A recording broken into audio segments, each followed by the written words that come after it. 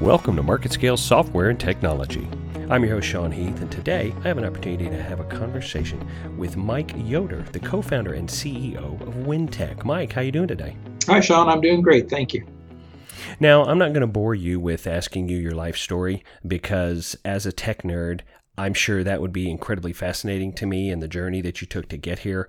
I understand the entrepreneurial spirit that you and your brother Frank had when you started founding companies.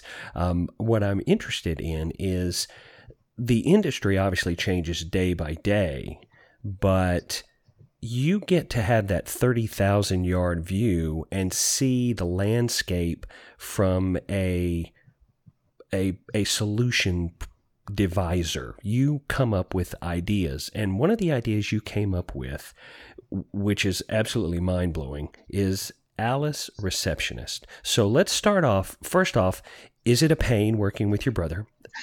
Number two, are you the older brother or the younger brother?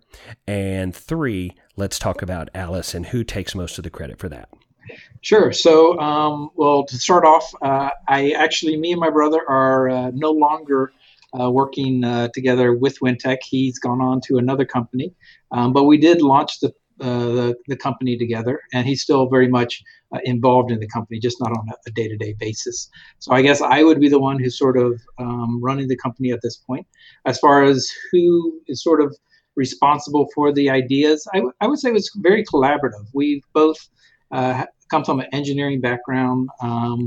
Early on, we had another company in which we developed custom solutions for many different companies that really focused on improving performance for employees within a company, finding ways to do automation and streamline processes.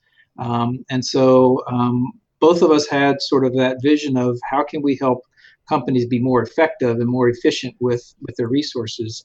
And now that was Advanced Information Systems, right? That's right. Yeah, that was a software development company that we both were partners in for over 20 years. So quite a good stretch there.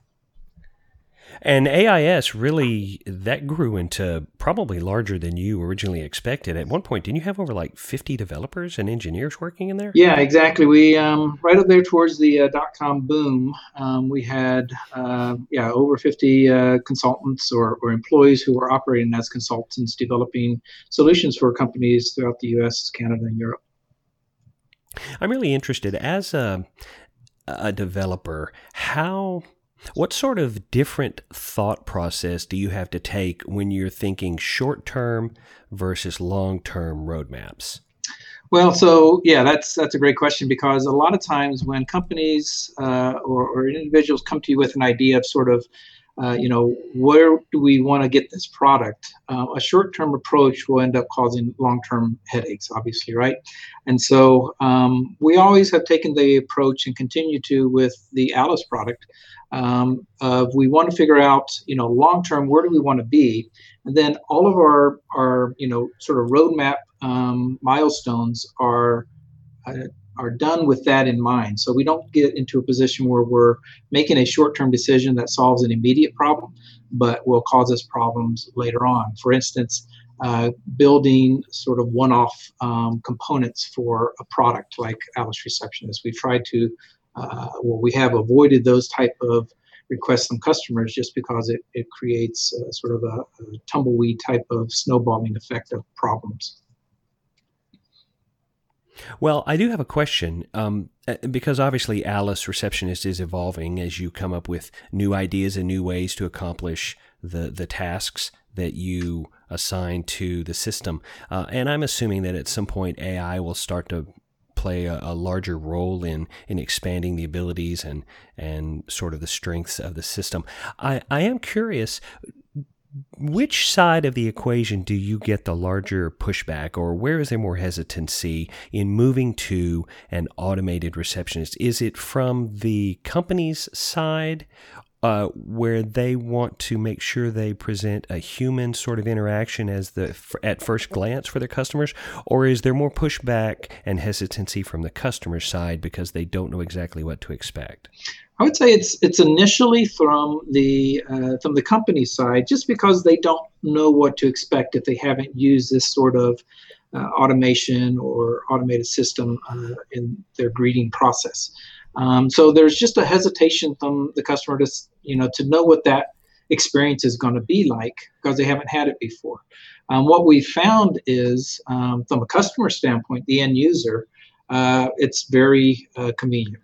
The system was designed with a very simplistic approach. So anybody walking in off the street, a visitor to a building, can very easily understand the system. It provides audio and visual prompts, and they can use it to quickly connect with the employee within the building.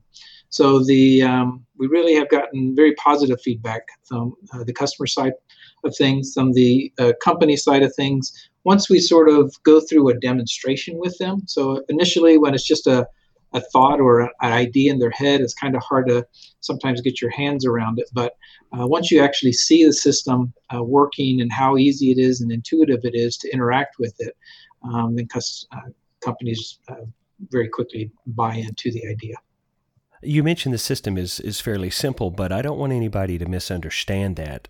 Simple does not mean lack of power. You have started beefing up the security aspects, and I know that you're working on additional verification technologies. This is not a cookie cutter out of the box solution, and it seems like, and I don't want to give away any secrets, that you have worked with a couple of government agencies, so the dependability has to be there. It has to be ironclad and it has to work. But in addition to that, the scalability of it, I would imagine there's really not a limit to what you can make it do. Yeah, so there are, if I talk about, it being simple, you're right. What I'm trying to refer to there is the interface. And that really comes from that background of 20 plus years of building user interfaces for customers and for their employees. And so we sort of got really good at understanding how people interact with computers, what confuses them, and what seems intuitive. And so we've designed the system to really be focused on that customer experience. The backside of that, though, is the complexity of the system we have. It is probably the most complex technology in this field on the market. And that's part because we started early in this field and really got a head start on everybody else. And the other part of that is we are targeting, as you mentioned, government agencies, large corporations. And so enterprise type of features have been a key part of what we've baked into the product.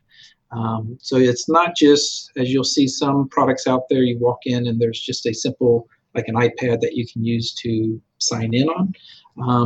While we have those components, it does a lot of other things, some related to that security, as you mentioned, verifying people so you know exactly who's coming in your building. We can even do screening to see if they're identified on, let's say, a government watch list or some other list, so that alerts can be raised within the company or the building when individuals are coming in that are flagged as identifiable people that want to be treated differently than your normal visitor. Now, you mentioned some deployments that people might see in another product might be just a simple iPad, but you've expanded the Alice Receptionist's presence by including an Alice kiosk into the equation. Give me a like a virtual audio walkthrough. I walk into a building and I see an Alice kiosk. What do I do next? Yep. So you're right. The kiosk. The hardware comes in lots of different flavors, but the kiosks are the ones that are most popular. They're just like you'd see a kiosk at a airport. These are typically much larger, a 42-inch or 55-inch screen. So they're very front and center. When people walk in, they see that device. And we use motion detection. So when someone walks up to that device, the Alice system plays a video greeting. So we have pre-recorded Alice personalities. These are people that we have up to 10 different personalities. You can choose them, different, male or female ethnicities, different languages. And they greet the visitor as they walk in, which draws the visitor to the kiosk. And then the visitor sees on the kiosk typically a list of employees, or it could be departments, or if it's a multi-tenant building, it can be a list of companies. And this touchscreen kiosk is interactive. So the visitor can simply touch on, let's say, an employee card, and that will initially make a phone call or a video call to that employee. So if the employee is sitting in the back of their office at their desk, let's say they're using Skype for Business on their desktop to communicate, the call will come in through that Skype client, pop up, and they can actually see the person in the lobby, and the person in the lobby can see them. So you have that face-to-face interaction, even though you don't have someone physically in the lobby. Now, you mentioned the sort of the technology earlier. There are some advances in recognition that are starting to make their way into everyday use. Facial recognition and additional forms of identification. When you mention sort of personalizing the response, either based on an ethnicity of the greeter or language, is there a use case where you would have a way to recognize an employee's badge through RFID, maybe to, I don't know, they walk in and they get an announcement, hey, your meeting's been moved to so-and-so room, or welcome back, John, or is that a feature that would make any sense? Yeah, certainly. So those more intelligent interactions are sort of some of the items on our roadmap for product development right now. That includes excuse me, the facial recognition aspect of that. So actually being able to see somebody walk into your lobby and recognize this is an employee, or this is a visitor, or this is a vendor, and then take some sort of reaction. So with an employee, it could be something as simple as ignoring them so that they don't get interrupted by the system every time they walk by it. Or it could be something more complex, like you're suggesting, where it actually provides them information, whether that's about their calendar, about maybe corporate events going on that day, or visitors, important visitors who will be in the building. Those are things that sort of, those are the things we're working on, which we really believe will enhance the system.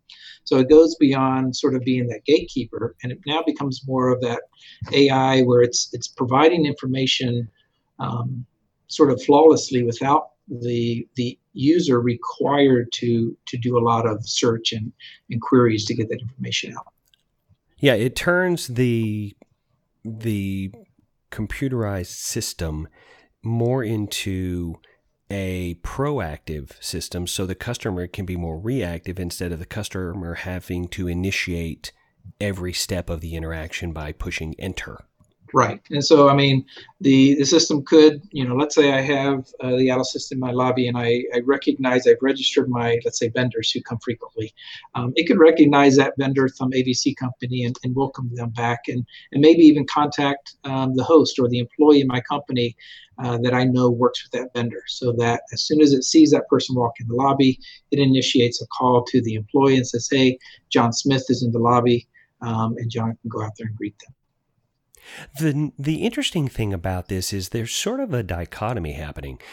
We are moving from a cost perspective away from a human receptionist that provides sort of that interaction and that initial emotional response that a visitor has to a building, whether it's their first time or their 100th time. But we're adding in certain instantaneous capabilities, as you mentioned, an automated call notifying you that a vendor is here, or notifying some department that packages are being delivered. But that just seems like the tip of the iceberg. I don't want to give away any corporate secrets, but I'm going to ask you to tell me one thing that's on the roadmap that's in the future that you can talk about that really has you excited. Yeah, so one of the things that we're looking at that is pretty exciting for us is our products really in the past been focused to the corporate building or government building, public spaces.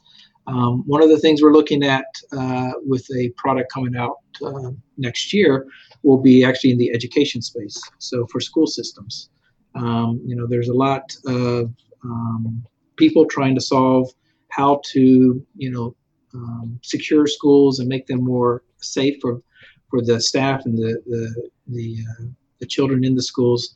And so we believe providing a more effective and more efficient way of vetting visitors, parents, vendors, visitors who come to the school is one piece in a very large puzzle of how to make those schools safer. And so we are working on a product right now that will incorporate some of the things we've talked about, some of the things we haven't talked about that are specific to an education school building type environment that I'm really excited about. I think it will add some real value to that sector.